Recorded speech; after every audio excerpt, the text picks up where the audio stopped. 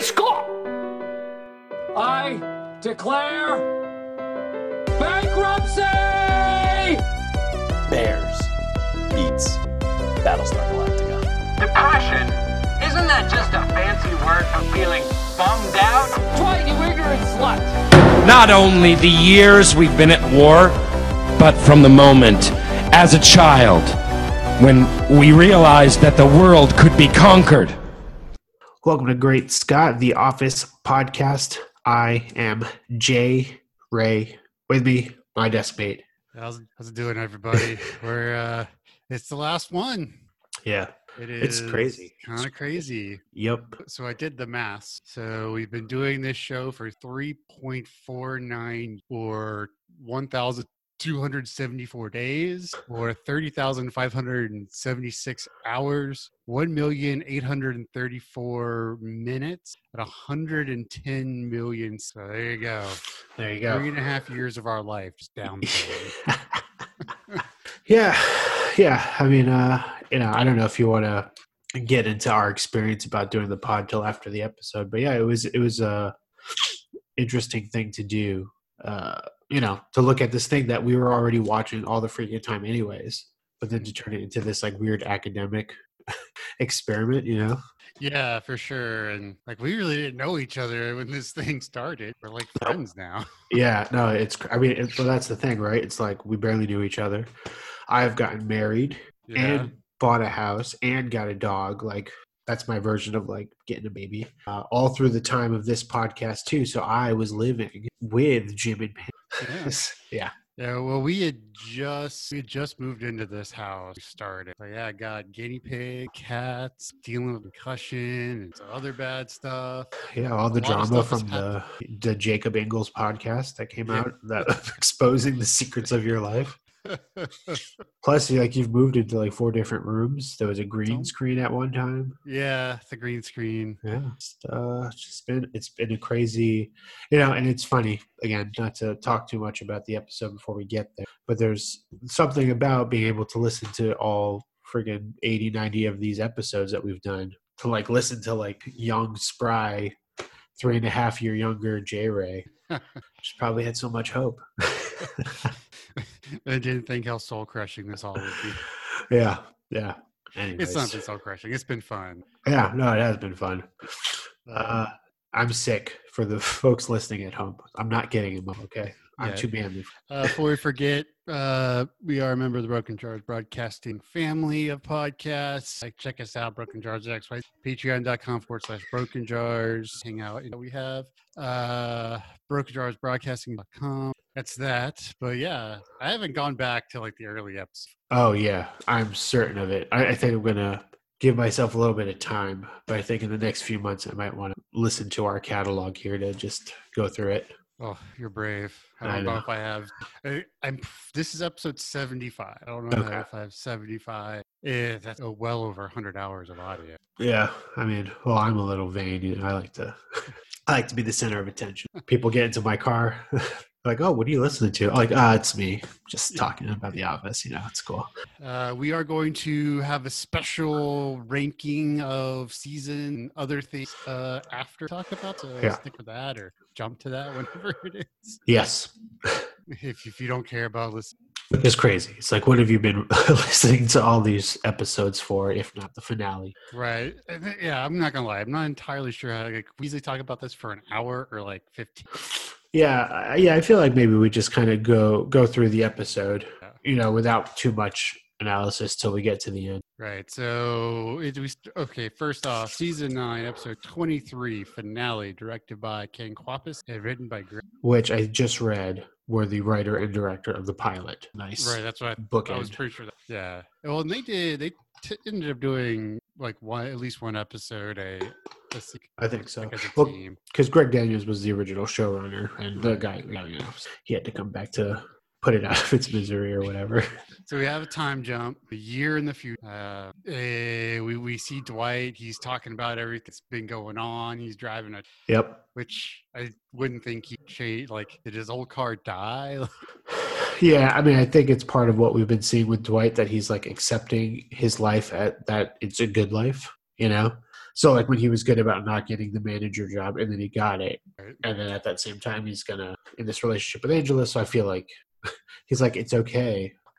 Well, and I think some of it's just like he's willing to change. Like, oh, for sure. Right. Yeah. I mean, he's a much better person at the end of the show than he was at the start. Right. So like PBS is there, getting footage. I know they say it, right? We hear them say it. Right. Yeah. Because it's like, why are you here? Like, PBS is some basically like a left wing like misinformation and shit.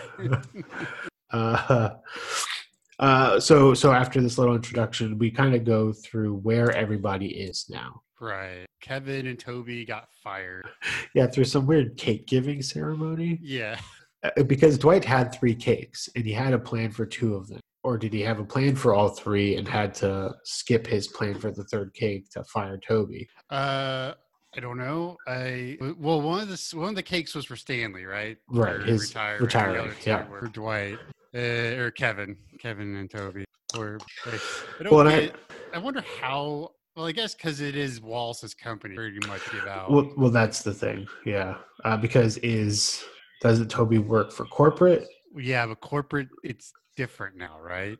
Yeah, well, that's the thing. Yeah, is the structure different now? The HR reps are branch specific. Right. Yeah, and according to Dwight, he's had a great year. He's got the straight and white pages back. Has consolidated. Yep. So they're doing better than ever, I guess. Yeah. So, and with his Mustang or whatever that he's driving, Charger, he obviously is doing well financially because of that. Stanley retires. Yep. Right. Oh yeah. Yep. Where he's like he whittles birds. Right. No idea. It sounds like it's in the Panhandle. It is not. Oh. It is. If you were to think of like the very southern, like basically as far south as you can get from Miami and still maybe. Okay. That's weird. But he is right on the Everglades. Yeah, that's what he mentions. But yeah, it's 30 miles to Key Largo. Listen, I'm from Jersey.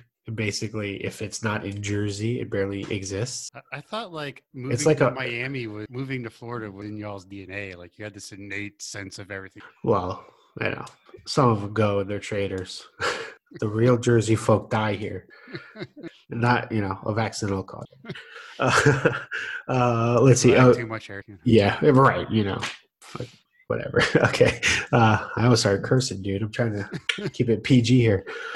Jim shows up. He's riding a bike. His hair's a coiffing around. He's feeling great. He bikes to work because it's better for the environment and it's healthier for him. You're right. It's vasectomy.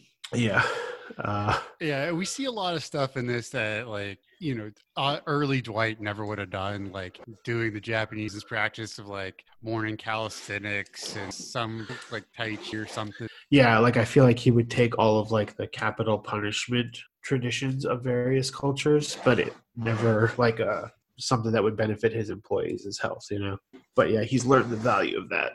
Right. And it kind of plays into, at the very end, they ask me, and it goes through the whole thing about how this man and Pam is his best friend and all this other stuff about different. It's just like he learned that they were more than he wouldn't stop looking down on them. Right.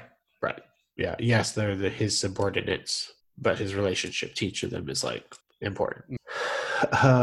Let's see. Yeah. So Angela kisses him, and she keeps talking about the wedding. And he brings up like, oh, don't forget to get the other person there.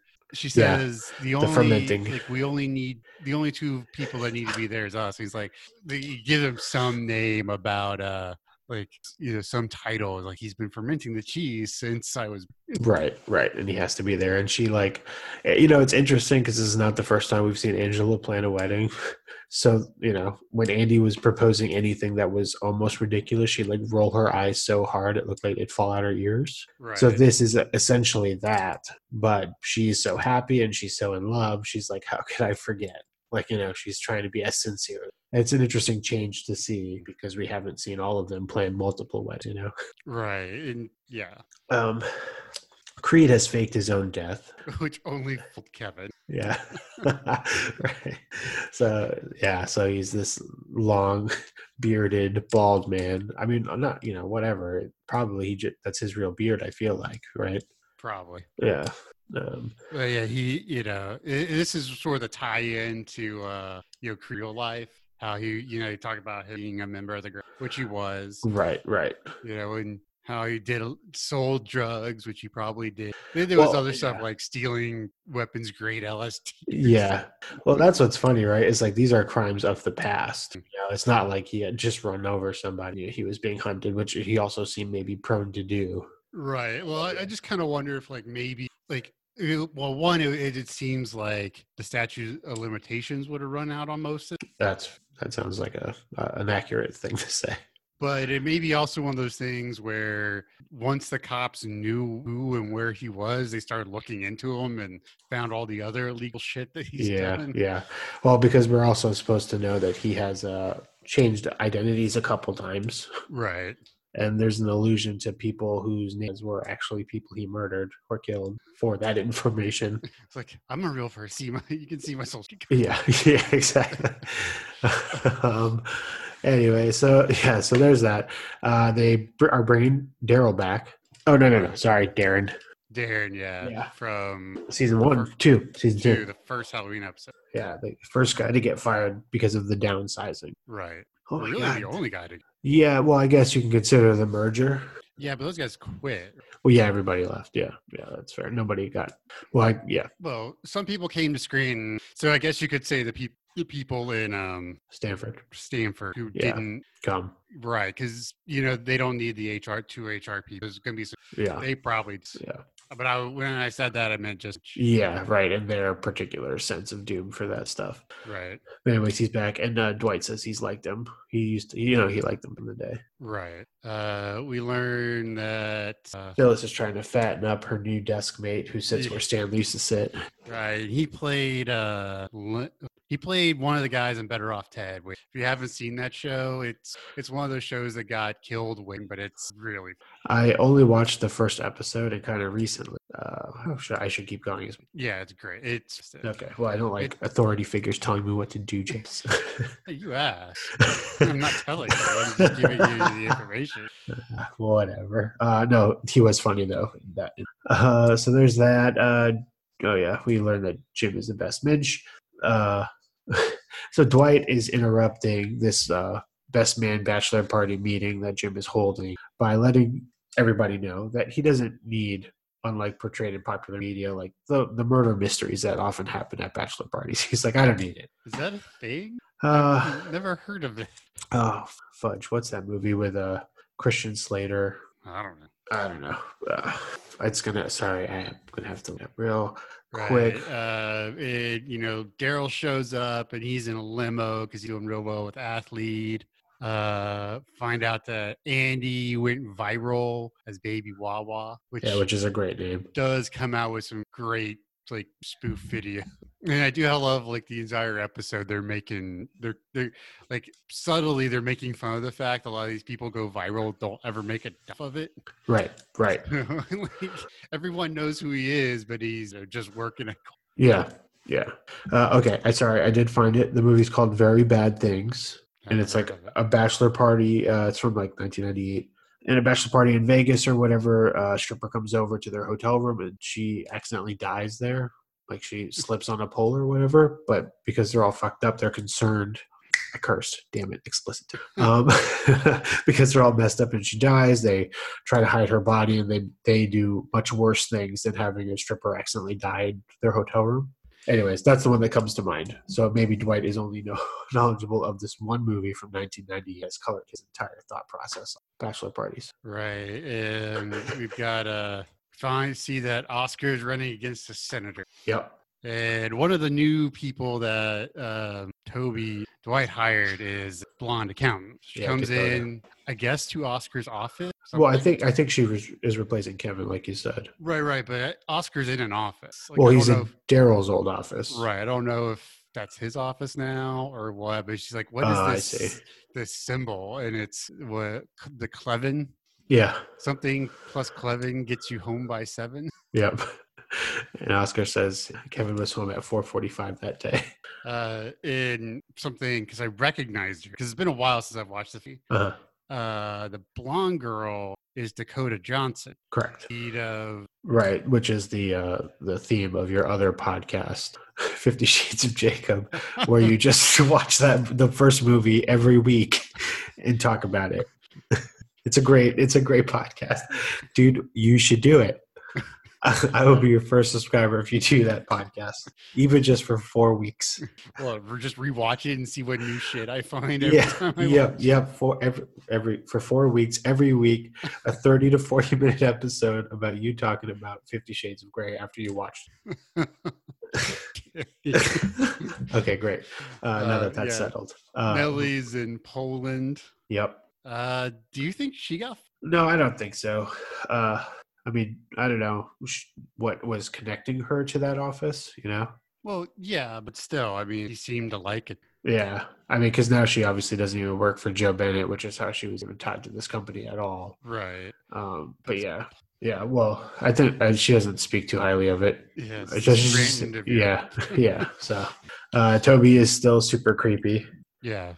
Like he's essentially stalking Nellie because they arrived at the same time. She's like, "What are you doing? Like, what?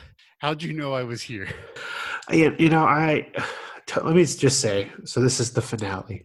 My final thoughts on Toby were I just don't know how creepy he was still, because he was either super creepy or just like a total Charlie Brown. You know, like everything is all incidental or accidental around him. Well, yeah, he gets so close to either side. You know.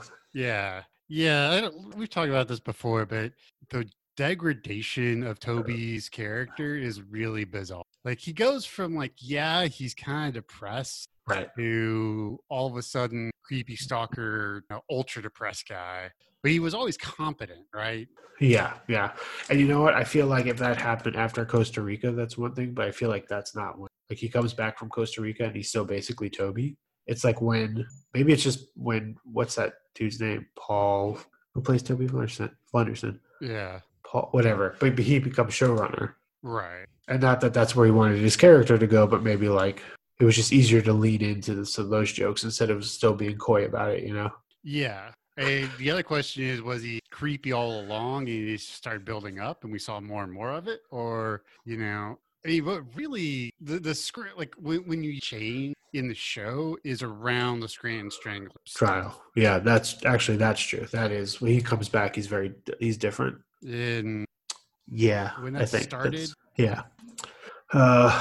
Yeah, no, I mean it's weird, but yeah. So he shows up at the same time. Nellie's very suspicious. They don't share a cab together. Yeah, but Toby's living with 6 dudes in New York City. So I kind of wonder because she does talk about like blocking and stuff. Like, yeah, do you think he was like talking to her, trying to talk to her? Yeah, probably.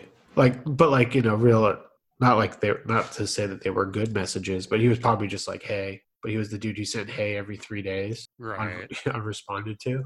That kind of stuff. Creepy. He's probably talking about, hey, remember that? Oh my God. So gross. Right. So he's trying to write the great American novel, which, man, I really should have asked my wife before she read. I feel like it's going to be Great Gatsby. So I think that's right.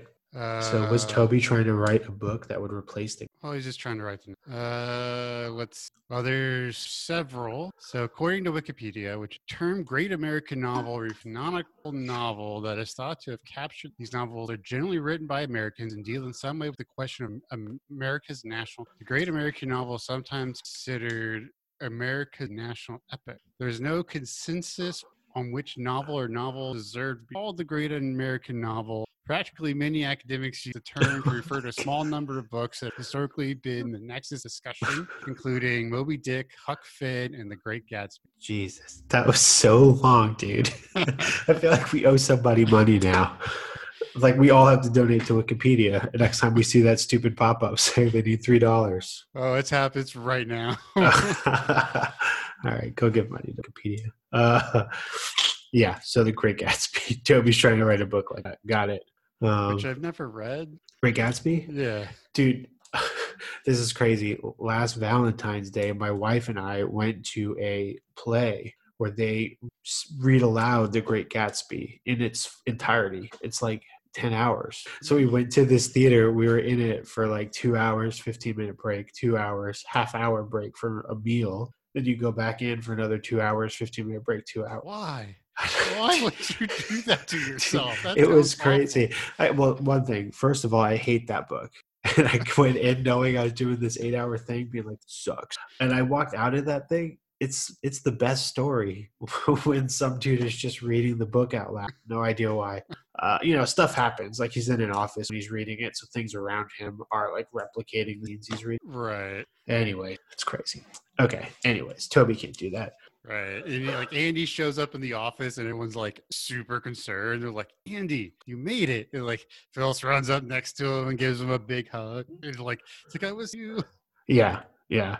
And so it's interesting because Andy's like aware of this pity. Right. He doesn't want it. Maybe like he already gets it everywhere he goes anyways.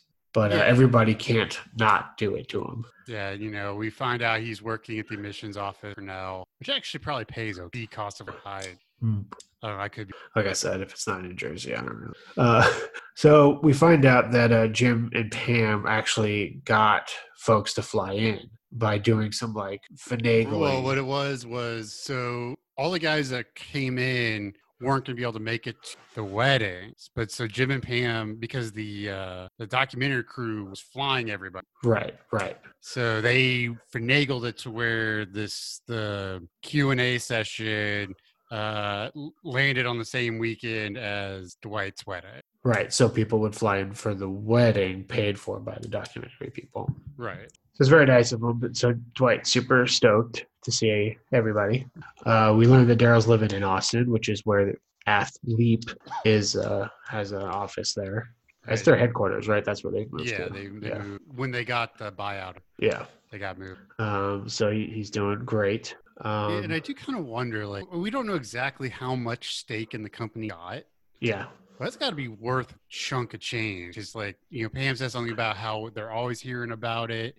Like, it seems like it's this, like they merged with somebody else. So, I wouldn't be surprised if that equity stake is worth like $1 million. Well, that's the thing, right? Like despite him quitting and working at Dunder Mifflin full time, he's still some form of a shareholder, right? Unless they made him sell, but yeah. Right, which that was never implied.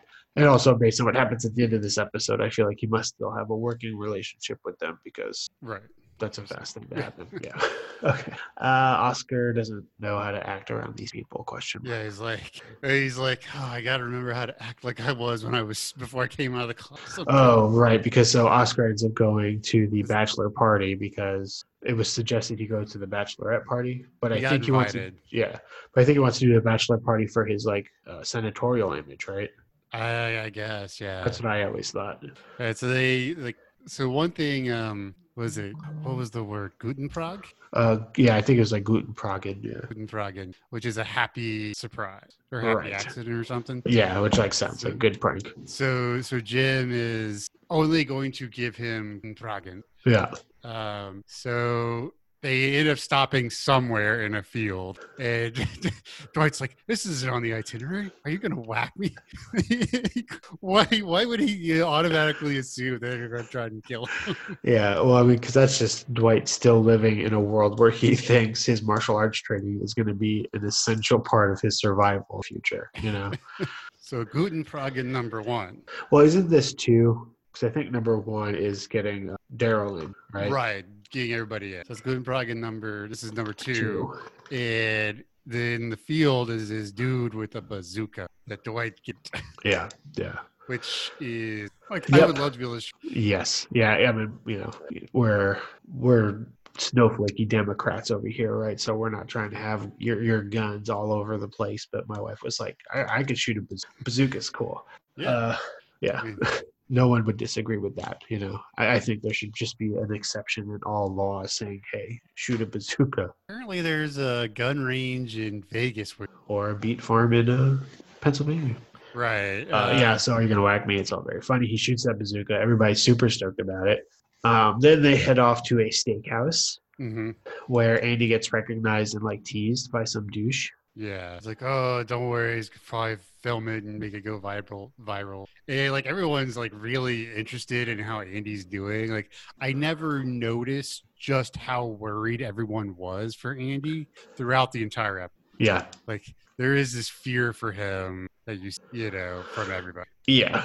Yeah. I mean, well, a lot of these people have seen Andy not be good. He did the front janitor thing, he management, he's punched 2 holes in the wall, he ran away on a boat. Like, right. Well, you know, they all saw, I'm sure they all saw the YouTube of that too. And they know he shit on his car. Yeah. Right. So he's not showing them his best side. Right. Though, that being said, it's interesting because, like you said, they're all worried, but he knows that they're worried. And he's really trying to be sincere and that he's fine. Like, as we find out at the end of the episode, he actually is fine. Yeah, I mean, he's fine. Right. But, like, obviously better than what everybody else is implying by their worry. Right. Yeah, so that's just interesting.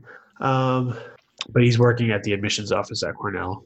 And, like, I don't know why. The first time I watched it, I was like, he sounds like a desk jockey. But I was like, upon this rewatch, I was like, oh, yeah, admissions office. Like, he can help judge character of people coming to Cornell. But it's also, like, admissions does a lot of stuff, a lot more than just that, you know. They help people get transfer credits. You know, they do a lot.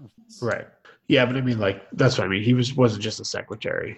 Like, that's a real job. Yeah. Yeah, I know. If you're head of admissions, you get paid good. Yeah. We see the stripper. What's her name? Elizabeth. For the 4th time this series? Yeah. It's at least 3. It's at least 3. Maybe 4, but at least 3, yeah. Yeah. I know, and Dwight doesn't recognize her, and he keeps trying to give her his order, and I was cracking up, dude. I was like, oh my god, this is actually pretty funny. He's like, can I get an onion loaf? He's like, and she like hit her fingers on his lips, and he's like, are you sick? Giving me a sample? I don't want it. Is this the house special? Because it tastes like cigarettes. Yeah. He's like, that won't do. Jim is just there filming the whole thing on his iPhone. Yeah, you know, which I thought was going to come back later in the episode the first time I watched it. But it doesn't. Like, it's not really a good prank.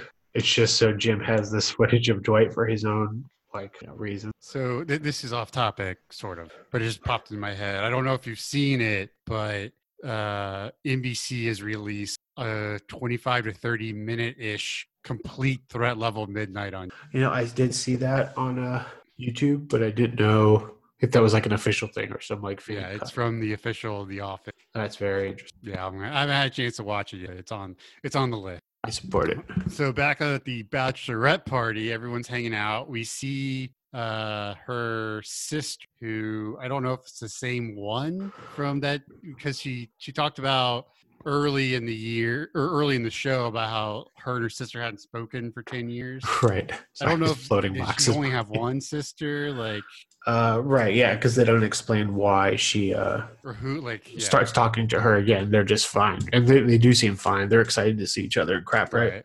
And that woman plays one of the main characters in Lucy. If you want a really fun, stupid show that's just silly and watch Lucy. Yeah, I think it is a trashy show. And I think she was either in SNL or Mad TV.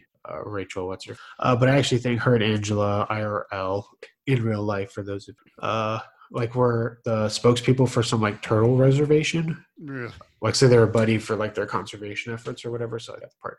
Anyways, so they're all fine, and they come, and I do think that's the sister. They just don't explain why they're buddies. But Meredith's son is a stripper who shows up. Yes, was very classy. Yeah. I mean, it's crazy. There's not a lot of sitcoms where you could watch a child come back to a program and be a face tattooed stripper.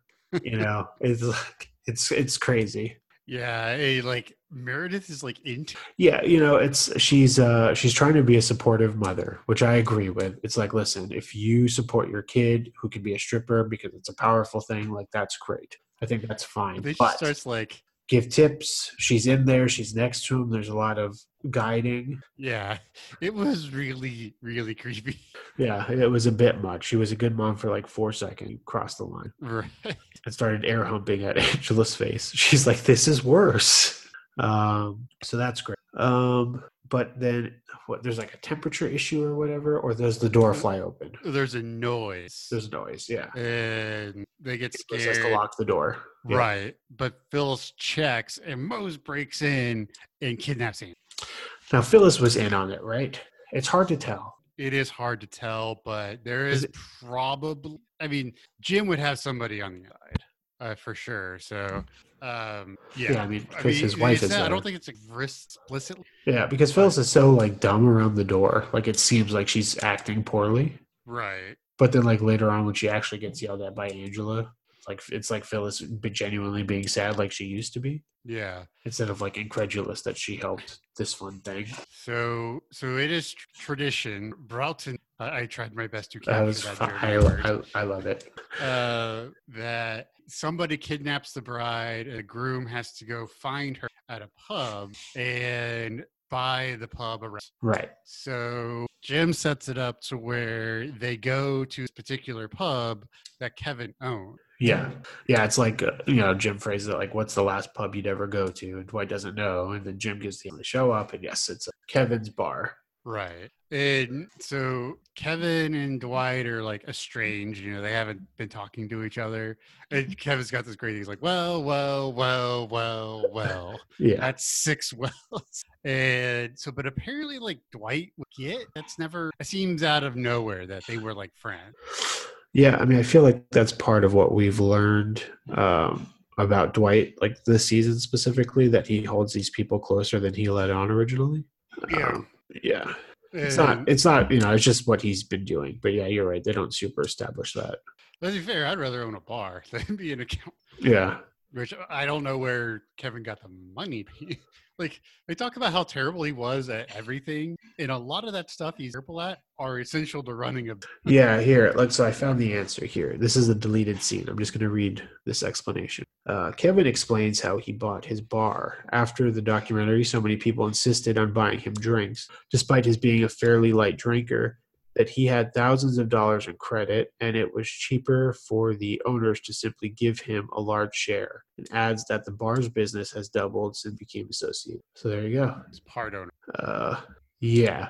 But, I mean, I guess as he keeps making more money, he can just buy more parts of that bar. Yeah. But it seems successful, and he seems happy, aside from his 7 wells. Yeah. And so, like, Dwight gets into it with those one person is terrible. He's saying, like, you're terrible at math, you're terrible. Your internet searches were so filthy, we had to throw the computer out. I know, which is just a great joke. Yeah, and Kevin's like crying. He's like, "Is that it?" Like that is not shaming him or whatever. It's great. I mean, again, it's weird that they have this relationship, but it's a nice moment anyway. Right, and that was Goot drinking number. That's right. So now that he's done this and he's bought everybody around, he's like, "Where's my?" Right. And they throw her in the back of like their K car. Yeah. Yeah. And it's funny because now for the rest of the episode, she's going to be having like numb leg issues. Right. But I do love like when she pops out of the truck, so you like Mose, you peep. Yeah. It's like 8 or 10 in a row, and Jim's like, well, because I guess I bet Jim didn't fully understand that she was literally kidnapped. It wasn't like a fun hiding game. Like maybe he's just learning that for the first time now. So yeah. We do get to see some of the auto tune for Baby Wawa, which was pretty good. Yeah. It's another one of them where like Kevin's watching. It's in my jukebox. Yeah. Like, it's something about how Andy doesn't make a dime off. Yeah, it's just very funny. Like he's very spiteful of all of his old bosses. Okay, but now next day we are the morning of the wedding, which happens to be the Q&A session, right? Right. And so they're at this like church or community center or something like that. Center, yeah. And there's nobody in the crowd, and they're all kind of down, and Andy's feeling particularly bad about himself. And he suggests to the team that he'll go out, tell the house that they're going to just cancel. Right. And what does he see? It's just a huge crowd of people. Sea of people. And they're stoked to see him. And I got to say, as some of our dedicated listeners will know, I've recently become more obsessed with wrestling than I used to. But Andy basically gets his equivalent of a wrestling chant in a Rude-Do-Do-Do. Right. Well, and like there's this bit, and it's played really like he plays it really well facially. Like he's concerned that they're gonna start picking them. Right. For Baby Wawa, but they're like, hey, look, it's Andy Bernard. That's our Well, that's what's great, right? It's like it's his Andy persona. It's not the Baby Wawa persona. Like they're actually fans of him. So it's great. And we cut to, and it's a huge packed house, and they are getting into the questions. And I got to say, some of them were like very in line with what I've heard at Q&As at Comic-Cons, like just not questions at all or totally inappropriate sentences. Yes, every woman there wanted to jump on the gym. That's right. Do anything. I don't think I've said this, but throughout this watch through, my wife's been watching along as well. And she's just like always hating on Jim's hair. And it's really made me hate Jim's hair too. He looks like such an idiot for so long before he like finally is like, oh, get it out of my face. Right. So there's this whole thing about like someone asked him about what it was like having, being surveilled, and Dwight being Dwight. It's like, oh, you have more video taken of you and you're helping feed Google. Yeah. I think it's the only line from the entire episode. Yeah, now all my friends call me Plop. Yeah. And Clark doesn't speak much either. There's a couple times I feel like he's not even in group shots. Yeah, there's definitely a couple times where it feels like that. But I got to give him credit because Erin gets her own thing, and she's been part of the show for quite a while. Yeah. But it really does just focus on that, for sure. There's a bit about what's on the letter for the teapot. Pam gives like a nice, cute, sincere answer. How like it's nice to keep it secret, and the dude's just like, okay, but what did it say? And according to our friend Greg, apparently what was actually on the letter was a letter from Krasinski to Jen Fisher, yes, about how how great it's been to work with her, and all that kind of stuff. I always thought it was a graphic cartoon depiction. And so someone asked Pam how she's gonna pay Jim back for quitting athlete, and she's like, oh, I'm working on something, which is something I've never caught until now. It's like, oh, foreshadowing. Right. Yeah. I gotta say, so there's obviously a lot of questions about Jim and Pam, and they were directed at Pam in like a negative way. I was just like having this bummer issue with I don't like Pam here, like the way they've chosen to write her. She feels like overly apologetic because Jim messed up a lot last season. He messed up a lot this season. Right. So I feel like Pam, I don't know why they make her so apologetic, I guess. I know she has a history of it, but this is the best version of Pam we're supposed to ever be seeing. And they I don't know. I felt like they leaned into a lot of these housewife tropey behaviorals for her. If that makes sense? Yeah. I always kind of read it as felt bad now, but didn't then. And, I think she feels a little bad because they've gone through it and it's better. She sees what she took away from them, right? Yeah. So, that's air quotes. Yeah. But so that's kind of how I read it. And Jim, obviously has he owns up to handling it terribly. So I don't know. Yeah. I think it's something that's happened in the last year that's been they've grown so much together that she's starting to feel bad, I guess. And maybe it's one of those things where also because she knows what's happening right now. Right. She's like, well, I'm sorry it took this long for me to get ready to do it, but now it's Yeah. I don't know. I just feel like you said, Jim atones for all of his stuff and it happens before this episode, but Pam's waits until this episode. Well, no, but Jim talks about how he's handled it terribly at the Q&A.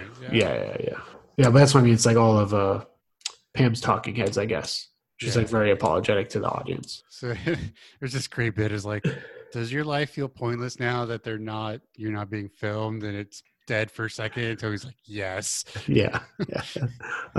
This great bit where apparently Meredith was actually getting her PhD for the first 7 seasons, but that was never shown on TV. Yeah. Which accounts for her being a little crazy because it was college. And Pam has this great speech about love and marriage, how it's a great book you never want to put down, and people tell her relationship was like a fairy tale but didn't feel like it, a lot of times. Really getting in the real life of what it is to be married, all that stuff. She's like, it's a good, she ends it with it's like a good book. The person asking the questions like Harry Potter. Yeah. And if only President Mike was there, he'd be like, no, not like Harry Potter. We see that Creed is in the audience. Erin's parents show up. It is a really great scene when everyone but her realizes what's going on with mom. Yeah, it's well performed for sure. I mean, I just have a problem with this premise. So, one, are we to believe this is the first parents who have come up to Erin since her orphan status had been known? Because, like, when some people do it for like the like the stardom, the gossip. Right. And two, why is Erin so quick to believe it? It's two. I guess, but there's no paperwork. Like that'd be my first question. I'd be like, okay, like I need to see some ID. I need.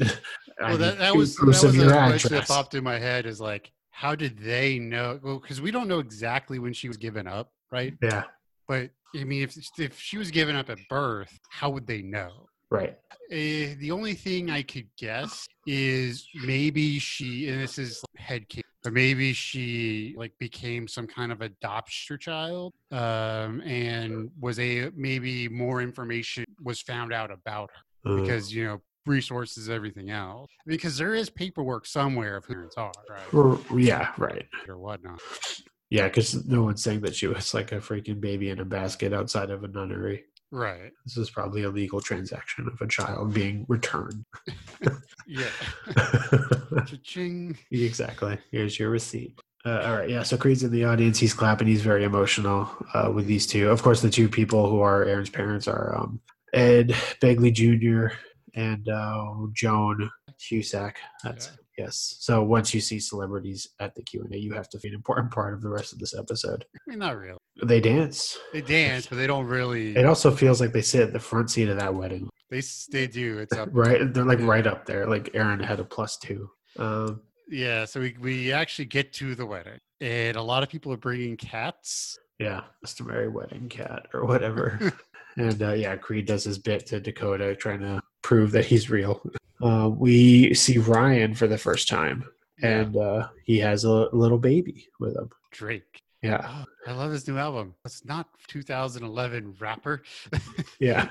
it's Drew and Blake. Which I don't get why you would do that, but whatever.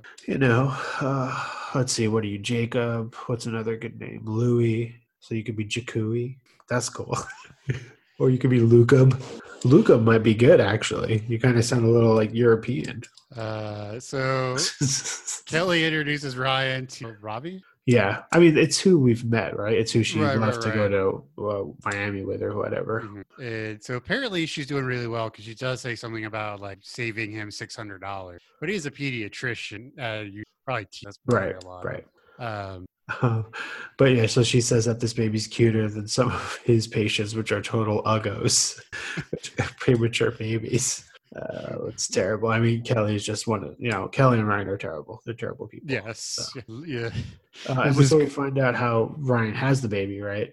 Right. Like he was dating a girl, and we don't know if it's his per se. Oh, we assume so. That's right. But it may be just like he was living with a girl with a kid and she split. Yeah.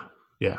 But she went out to go get like e-liquid juice or something. Yeah, charge her for Easter. Yeah, which is great. So Angela's legs are still numb, and Phyllis promises Angela that she will get her up to the altar. Find out by piggyback ride, which is great. So Jim, with his final prank, right, is goes up to Dwight's like, hey, look, so-and-so told me I can't do it because I'm younger than you. Yeah, some old rule that says the best midge has to be older. And so he looks over Dwight's shoulder, Dwight's turn, and that's where it's such a great scene. Yeah. He's like crying. He's like, you actually came. And of course, the first line back is that's what. Yeah, which, that's risky, right? Because it could have been lame, but It was not lame. It was just the best version of the joke. It came out so well. Yeah.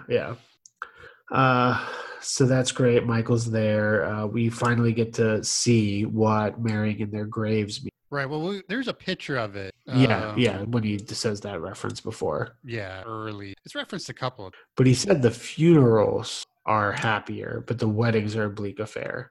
But this wedding does not seem bleak, and I guess what? Angela. Yeah, it's a really nice little wedding. Yeah, no, it's true. So you're asking, would Angela's legs still be numb? Seems like a long time to be. I mean, I guess it could be like a pinched nerve. That's a thing, right? Yeah. And she's old. She's like 80.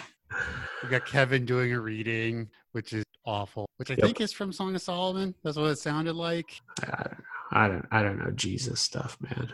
which is if you know your Bible, that's the book about sex in the proper way. Like it's something like Hebrew. Oh boy, can't read it until a certain age or something. Religion by Jacob. Keep going.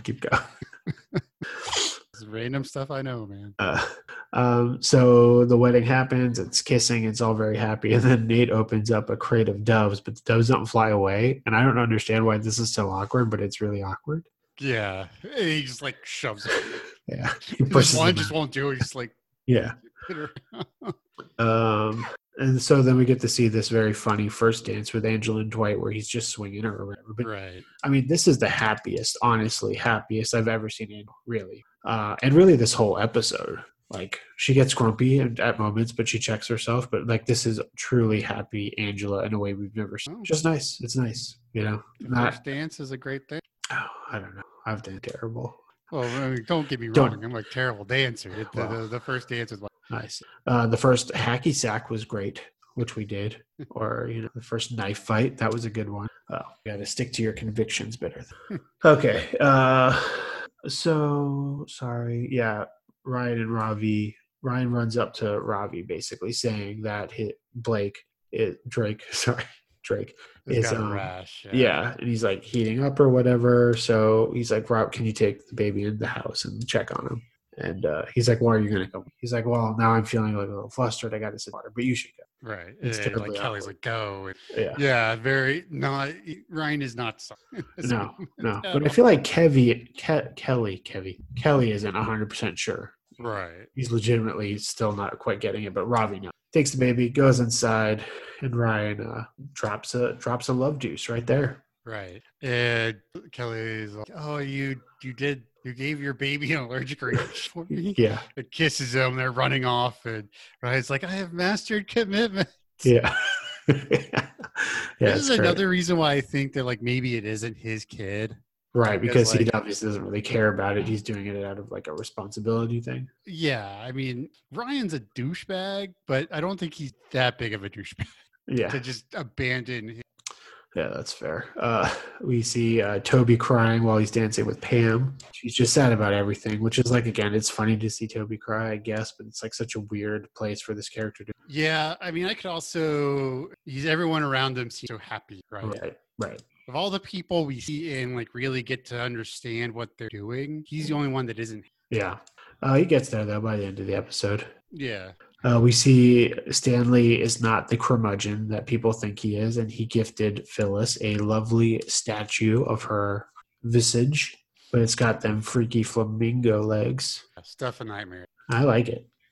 I'd get a couple for my yard. Yeah, so Ravi comes back out looking for Ryan. Kevin tells him they left, and he hands the baby to Kevin. Like, call Child Protective. Like they'll find a better parent for it. Yeah. And Nellie like just takes the baby. I mean, we know she wanted one, right? Uh-huh. But like this is legit human trafficking. This is kidnapping and human trafficking of a baby. Yeah, I mean, I think Nellie's a better parent than Ryan, and I'm sure Ryan could be tracked down and like be able to give any necessary documentation to Nellie. Like he'd be happy to sign that paperwork, I think. For sure. But still, I mean, it's just like, how did she get that baby? Well, that's the thing, right? Because I think babies need passports too. I don't know. I mean, unless you shove a baby in a bag. Have you ever put a bag? When was the last time you bagged a baby? I guess not recently, based on your laughter. So never mind. But yeah, Nellie grabs that baby. We get this great line by Michael. I feel like all my kids grew up and married each other. It's every parent's. Yeah, so I also read that. Sorry, even though we've been doing this show for 4 years, I'm still sitting on the freaking floor. That it was hard to get Steve Carell back. Like he wasn't going to do it, and people didn't know if he was, whatever. So it was like a very like big effort to get him back for the few scenes that he's in. And I got to say, he was busy or didn't want to do it. It felt like he just didn't want to do it, which is crazy. Like I know, like you're trying to move on, but like, dude, it's your show. You could be in the last episode for a little bit, and because of like whatever little they choose to use him, Michael's kind of just stupid here. It's like Pam is the one that makes him look good because she describes how he's like super happy and he has 2 phones for all the pictures of him and his kids or whatever. But Michael says that that's what she said joke and an incest comment. And that's about it. And then he's off the episode. So it's interesting. I'm just realizing that Pam is, otherwise Michael is probably the stupidest he's ever been before. Right. Is that too bold to say? I just went on a bit of a tangent. Yeah, it's bold. Oh, all right. Well, Steve, don't at me, bro. So we see finally when we get to the Hopper's house because they need a change, and Carol, the realtor's coming out, and so Pam is selling the house. Yep. And Jim kind of gets. She's like, "Really? Like you bought this without telling?" Yeah, it's still playful though. Like he's gonna get a little agitated, but she's very playful about it. How long you've been doing? 2 months. I think. 2 months. He's like, that's why it's been so clean. So moving to Austin, and they both grew up there. Yeah, it is. Pam just gets to this place, obviously 2 months before this Q&A. So it's not that people trying to make her feel bad. If the Q&A is what spurred her to do this, like was doing it already. But yeah, she does it. I don't know. I feel like Pam has always been aware that sometimes her life there is a little redundant, like repetitive. And she's like aspired to bigger things. So I think it just took her time to like be in a stasis before she was like shaking stuff up. And seeing that this company's taking off, she's like, okay, this is our opportunity in a pretty safe way, because we'll make bank. Right. And, she says later that I guess she already told the athlete and jump in basically where he was. Well, that's why I was wondering, like, if he's still a shareholder, that's what makes it so easy for him to get a job again. Or have they been bothering him to come for months and finally he's like, okay, I'll come back, Yeah, it's hard to. I mean, either way. Oh, there was something. My brain just short. It's a lot. I mean, whatever. We've been going an hour. We're not quite done with this episode, so this is the most thorough we've ever been. I get it. It's also the longest episode in the series. That's true. That's true. Like it's a full 50 minutes. Yeah. Anyway, so they're making the move or whatever. It's nice. It's nice, and everybody's happy about it. It seems. So we go to this after party. It's like the post-wedding / reunion party of the production. So PBS is there, and they've got a bunch of swag. And they're not giving any. No, nobody gets it but the executives or pledges, I guess. We see the Pam's mural, which is really good. It's like each desk clump. Yep, it's very cute. And she says we should all take a picture. But everybody goes up instead of just the office people. And the office people give each other this weird secret nod that apparently they all understand. It's like, go back upstairs. And they do. Right. So yeah, with there's marriage stash. I don't know why exactly, but there's like this look exchange between Meredith and where like in my head, they totally hook up after this. Yeah, they might. Meredith does consider Toby as one of the people who may have said on the last day. Yeah. So she'd do it. She'd put it in. And we get this great, this is sort of when like the glut of the episode really starts to hit. Because Pam is talking about how going back, she was so mad and how Jim was right there for years and it took her too long. And it's a really sweet, thing. And Kevin, of course, very like, look, if you film someone long enough. Yeah. Little did he know that every time they filmed him, he was doing something stupid. Right. And so Dwight says to Jim, why don't we have a conference room meeting just for fun when I get back? Yeah, from honeymoon. Right. And so they go into his office and something like, I don't remember exactly what he says, but what Jim or Pam says to get the conversation going, but he cuts him off. He's like, you're fired. Don't say another word. You're fired. And he's like, oh, don't do this. Don't end this a bad way. And he's like, look, it's a severance. Right. Yeah. So it was. Which he does, and he does very quickly. Like it's a very genuine, good thing he does in this moment, right? I mean, it's a month of salary for every year they worked. So for Jim, it's a year's worth of salary. Yeah. Granted, I mean, we don't really know how big Jim's actually, because sales guys generally have their salary. Yeah, that's fair. I guess if most of his money, like his big money, was all from commission. But that being said, he's getting paid more than minimum wage for a full year while he trains a new job. Oh yeah, so I mean it's probably still $100,000. Yeah, maybe that sounds like a lot for rural Pennsylvania. Although I guess they're the hub of the country. Yeah, and we know Pam at least gets a year, but she had been working. Yeah, well, and I wonder too, what are the records of Dunder Mifflin during the Michael Scott Paper Company era? Because she just quit and then she gets rehired through a merger. So would they consider her last tenure there? That's a good question. I mean, I would think so because most companies count separate. Yeah. So she'd get a little less probably because she was a rebel. Right. But if it's still a year, we know at 1,500. Right. So, I mean, they probably got that makes transitioning to a new place a lot easier.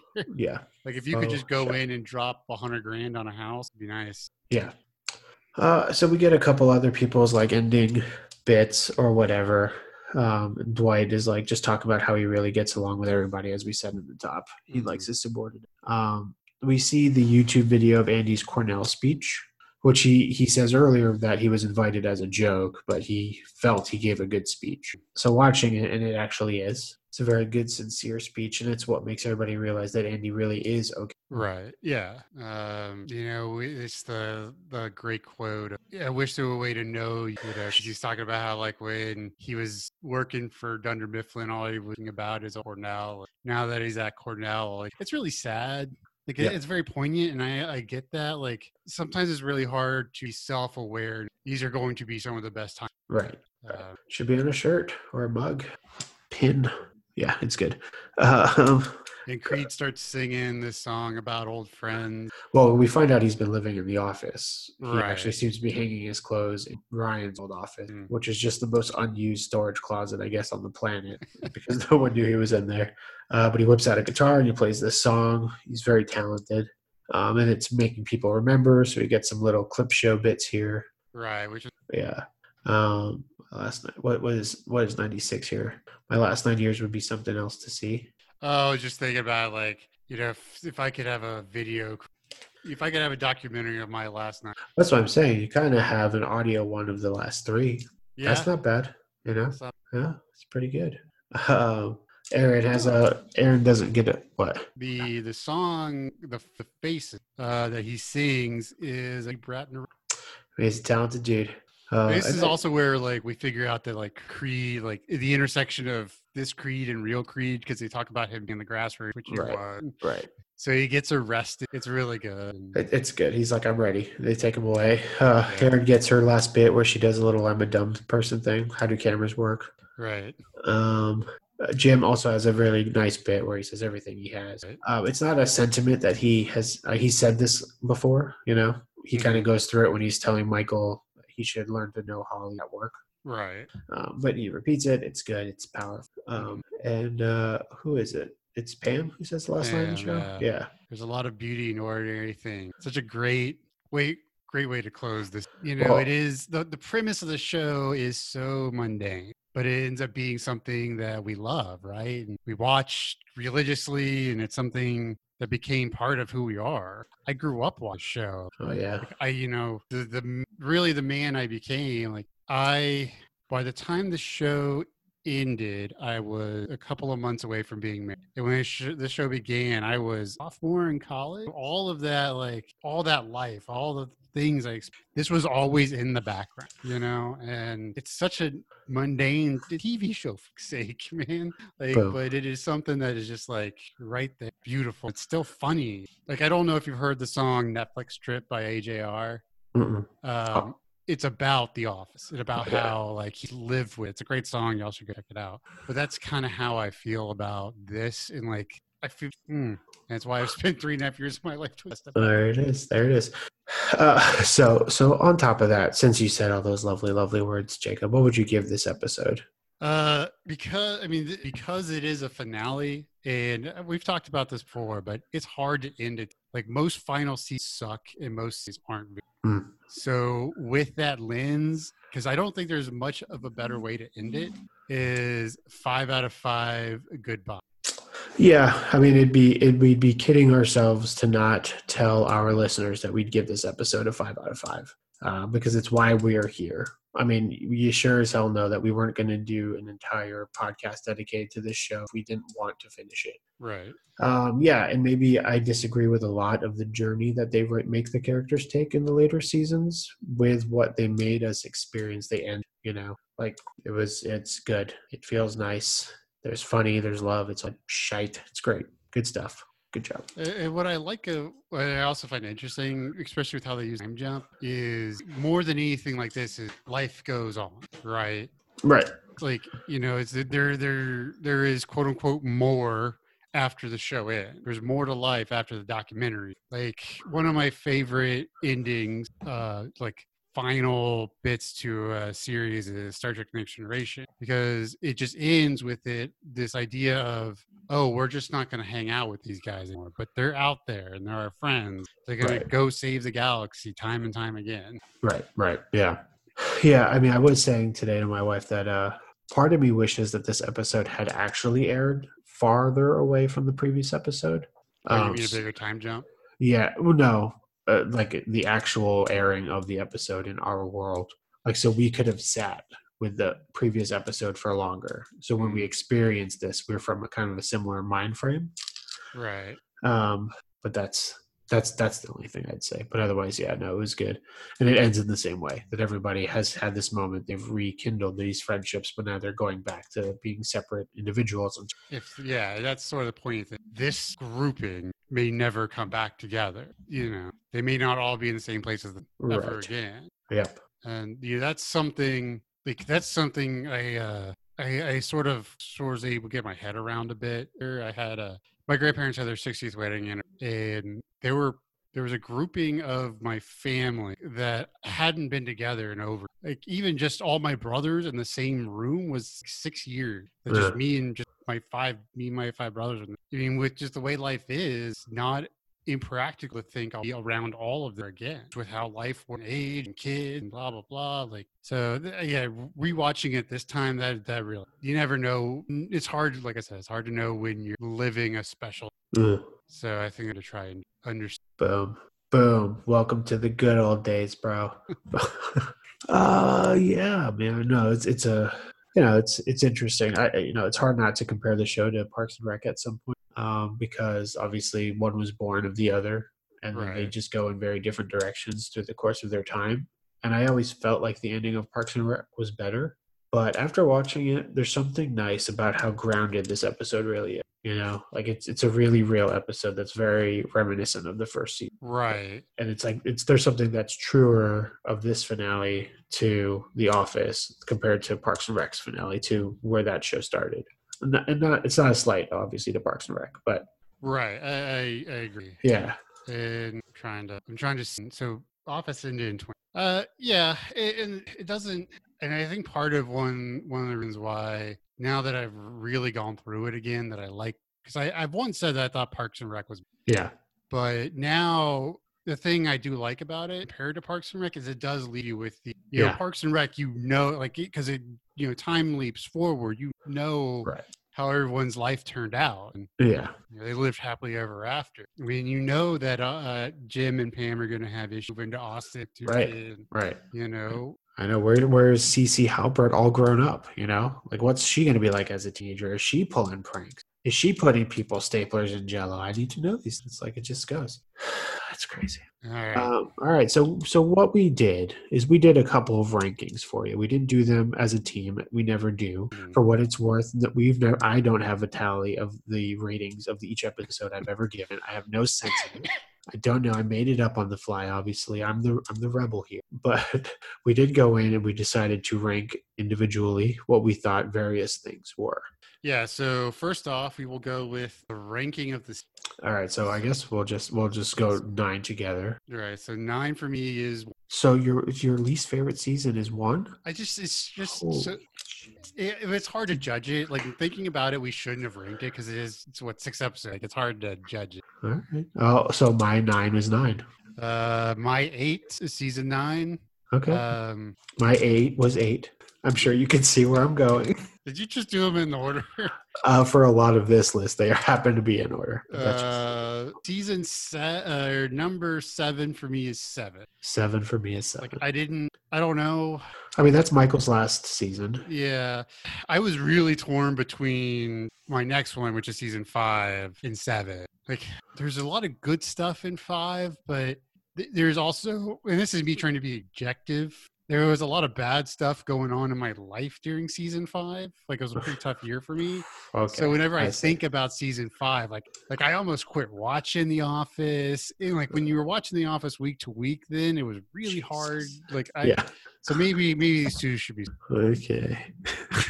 Number 6. 6 is 6. Number 6 is 5 for me. Got it. I understood now why, because of life.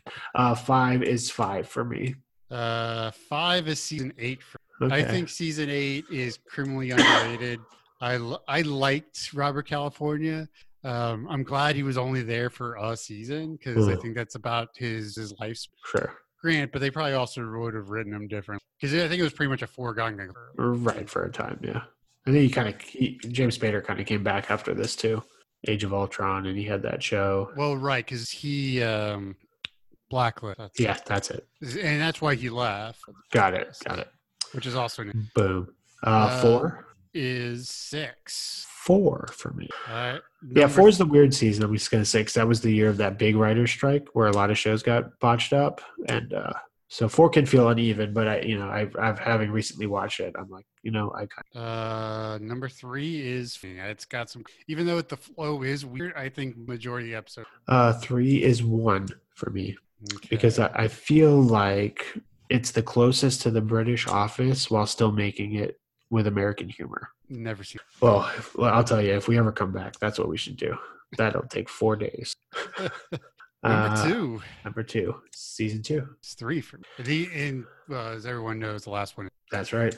This one could easily be 1A. Yeah. To me, those 2 seasons are the best of it. And I was going through it. We've been just kind of rewatching it, and there may not be a better stretch of episodes than there's a certain stretch in season 3 that might be the best 5-6 in a row of any television program ever. So I was like, weak sauce, bro. You got to commit all the way. So you've got Benihana Christmas, Back from Vacation, Traveling Salesman, The Return, and Ben Franklin. Boom, boom, boom, boom, boom. Yeah. That's just for 5 fantastic episodes. Yeah, I mean, to me, season 3 is like the end of the show.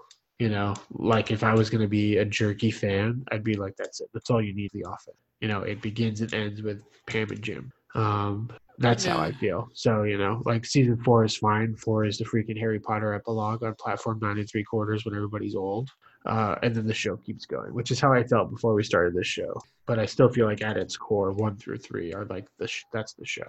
That's I would go 5 is when things, that's when the writers change up a lot. And, the showrunner changes. Yeah. So everyone's favorite time, Office Christmas episodes. Yeah. So number 7, because there's without Christmas. Yeah. You first. Is number 9. Number 9. What? Or season 9. Season 9. Oh, White Christmas. Yep. Mine was Christmas Wishes, season 8. You're a hater. Not a hater. Shut up. Okay. Season number 6. Season 5. Moroccan Christmas. Yeah, Moroccan. Mine's season 6, Secret Santa. My 5th one is. Got it. My 5th one is White Christmas. So we're getting close. We're about close. Just a little shifting. Number 4 is 8. So Christmas Wishes. Mine's Classy Christmas, season 7. That's my number 3. And my number 3 is Moroccan Christmas. So let's talk number 3s here. What was your number 3 again? Classic Christmas. Classic Christmas. Why do you like it? Tell me about it. Let's go. Well, we'll find out later when we rank our pranks, but I think it's a great prank. Okay. That goes pretty well. It's a funny episode in general. So yeah. Yeah, I think I like Moroccan Christmas a bit more because it feels like if we talk about, I don't know, there's the top 3 here are the classics to me. And Moroccan Christmas is one. You get Andy playing the guitar, the revelation that's cheating on him, the Meredith being submitted into the rehab scene. It's peak off it. Also, obviously, I love Christmas. I'm a big Christmas. Whatever, dude. Okay, number 2.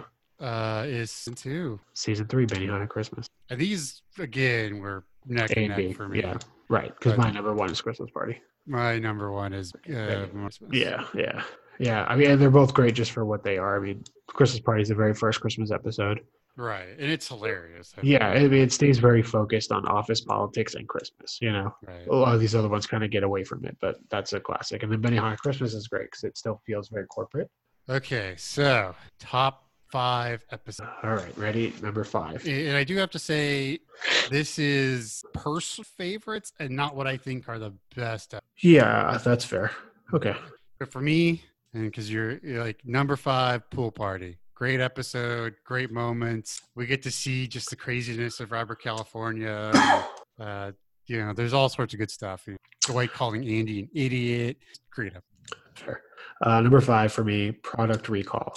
I just really love when an episode's about the work that they're doing. Right. So it's great to see the sales calls and the mock meeting in front of the one journalist and the Cole cover-up thing put forward by Creed.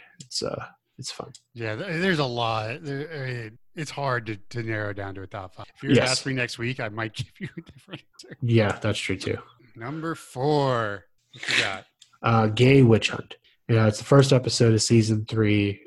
It really changes the dynamic in the office by creating this gay character. I'm not saying that it holds up super well in terms of society. They were at a very different place, but I think it's great, and I think there's some really awesomely funny movies. Michael Oscar kiss is just like, it's crazy. Your number 4? Casino Night. Lots of big moments. The gambling scenes are great. I think it's really good. Yeah, that's a great one. Number 3. Beach Games. Really? Yeah, same thing. It's like still about, it just feels like the whole office has moved as opposed to like we're at a dinner party or we're at like a business lunch.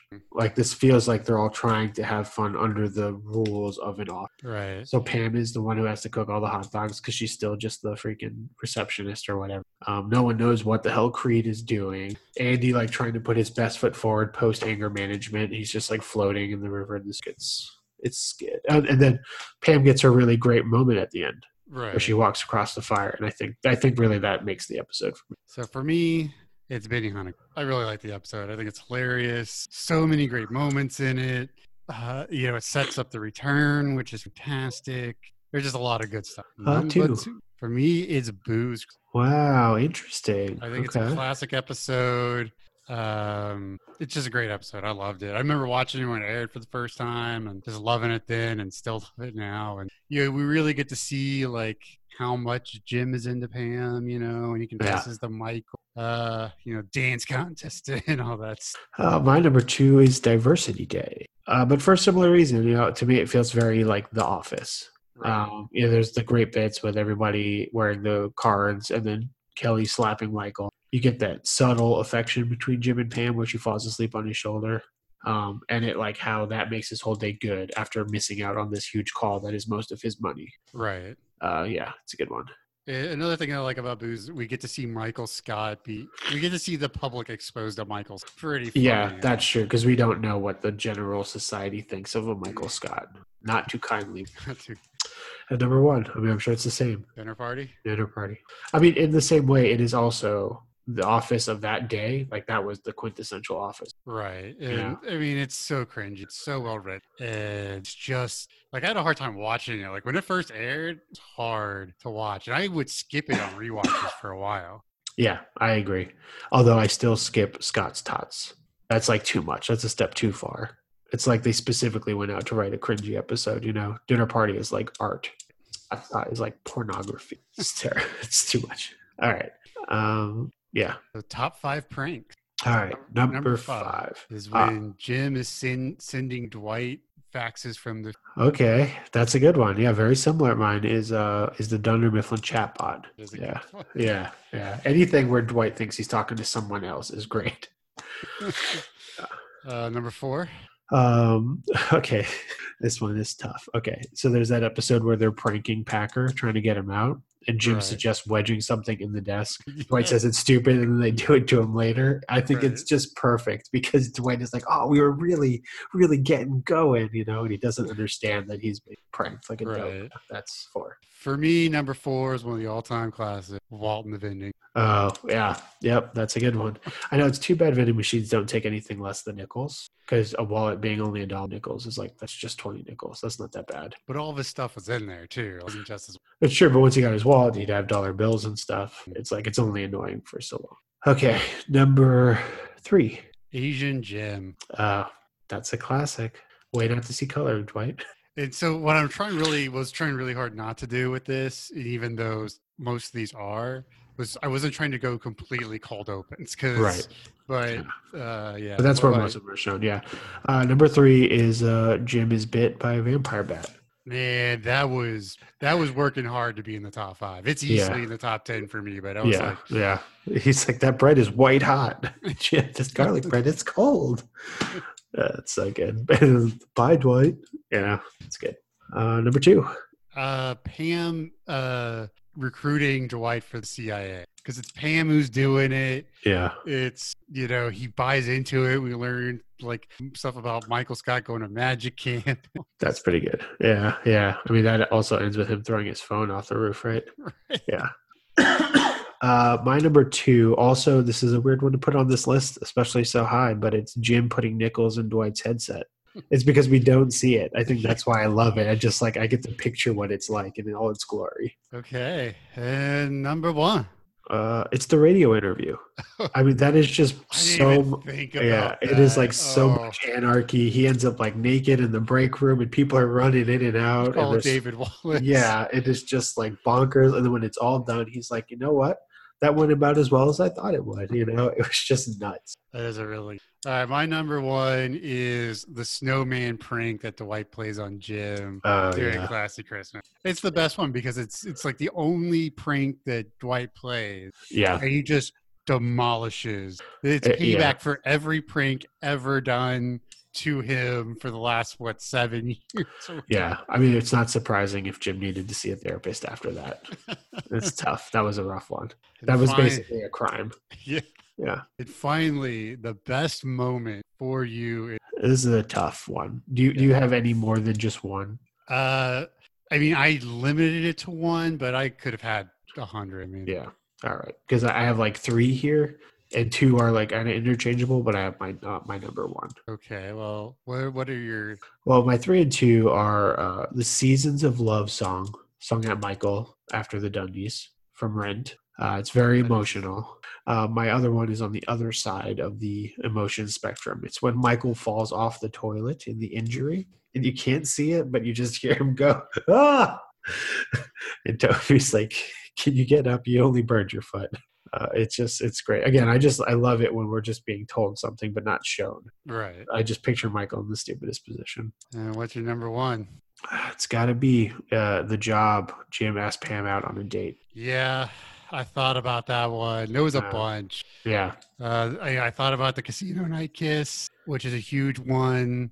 But because The Office is primarily a comedy, I went with comedic, and it is 2 words that can express so much, and that is Prison Mike. Yeah. Tell us what you think of our list. Tell us why we're wrong, please. Oh, yeah, please. We'll still talk to you, even though we're not going to be recording these. Yep. You keep following us on the social medias and stuff. And we know we're both members of the same network. So we're around. There's another big podcast on this network. And I only read 1 book. Oh, yeah. So that is that. Yeah. A little bittersweet, man. I know. Well, it's interesting, too, because we did a show about a show about a show. And the last episode is very much about that show's ending. Right. So it's like a lot of, there's similarities going on here. And I'm feeling things. You're feeling things. It's just a thing. And it's crazy. To all those who have been out there. Yeah. It's, not whatever, right? We were going to watch The Office anyways, but it's because of the list. We kept recording this show. Yeah. Through all of our scheduling issues and stuff, and months or 2 months off accidentally. Late releases, poor audio quality, bad editing, terrible experts, quote unquote, because we forget things all the time. I'm pretty sure we've called Michael Schur Ken Schur 1,000 times, which is crazy because we should just remember Mike Schur because Schur is the brand of a microphone. First time I'm thinking about that. Word association, sugar booth, boom. Anyways, yeah, so it's crazy that the show's hard. It's tough, but very big thanks to everybody who's listened, tuned in, and rated us and all that stuff. Well, And I would say we see you next time, but I'm going to say stay subscribed to this channel because when Jacob and I are ready and we come back with something that you need to hear, it's going to be here for you. Yeah, we'll at least put the first episode of the new show on this RSS. Yeah. So we can tell you. Right. Spoiler alert, it's not an NCIS podcast where we do 1 episode of every NCIS out there per episode. It's not that. I know a lot of people have requested Parks and Rec next. I know, it seems like the obvious one. Part of me feels like we should do bonus episodes sometime after the holidays with the British Office. Could do that. Part of me also thinks we should become a true crime podcast and really solve who this Grand Strangler is. Yeah, The Good Place should be done. It's ending this year or 2020. Yeah. Well, we'd be back. Nope. I mean, I would really like to go into something serious, you know? Good Place gets... No, let's do a podcast about Ninja Warrior and Ninja Warrior news. Yeah. Yes, that's it. Get ready. 2021. Well, as I like to call it, it's American Ninja Warrior, or as I like to call it, America Ninja Upper Body Strength, because that's really what all you got to have is upper body strength. It's true. You don't have to do any ninja work. It's crazy. It's more ninja grip strength. Yeah. Ninja who masturbated the most warrior. Oh my God. Okay, that's it. Thanks for tuning in. We'll see you next time on the next thing, whenever that may be. I will be there for you. Will you remember me? Whatever that song is. Thanks a lot, guys. Thank you. Yeah, we really appreciate y'all being the last 3.5 years. Yep. Peace.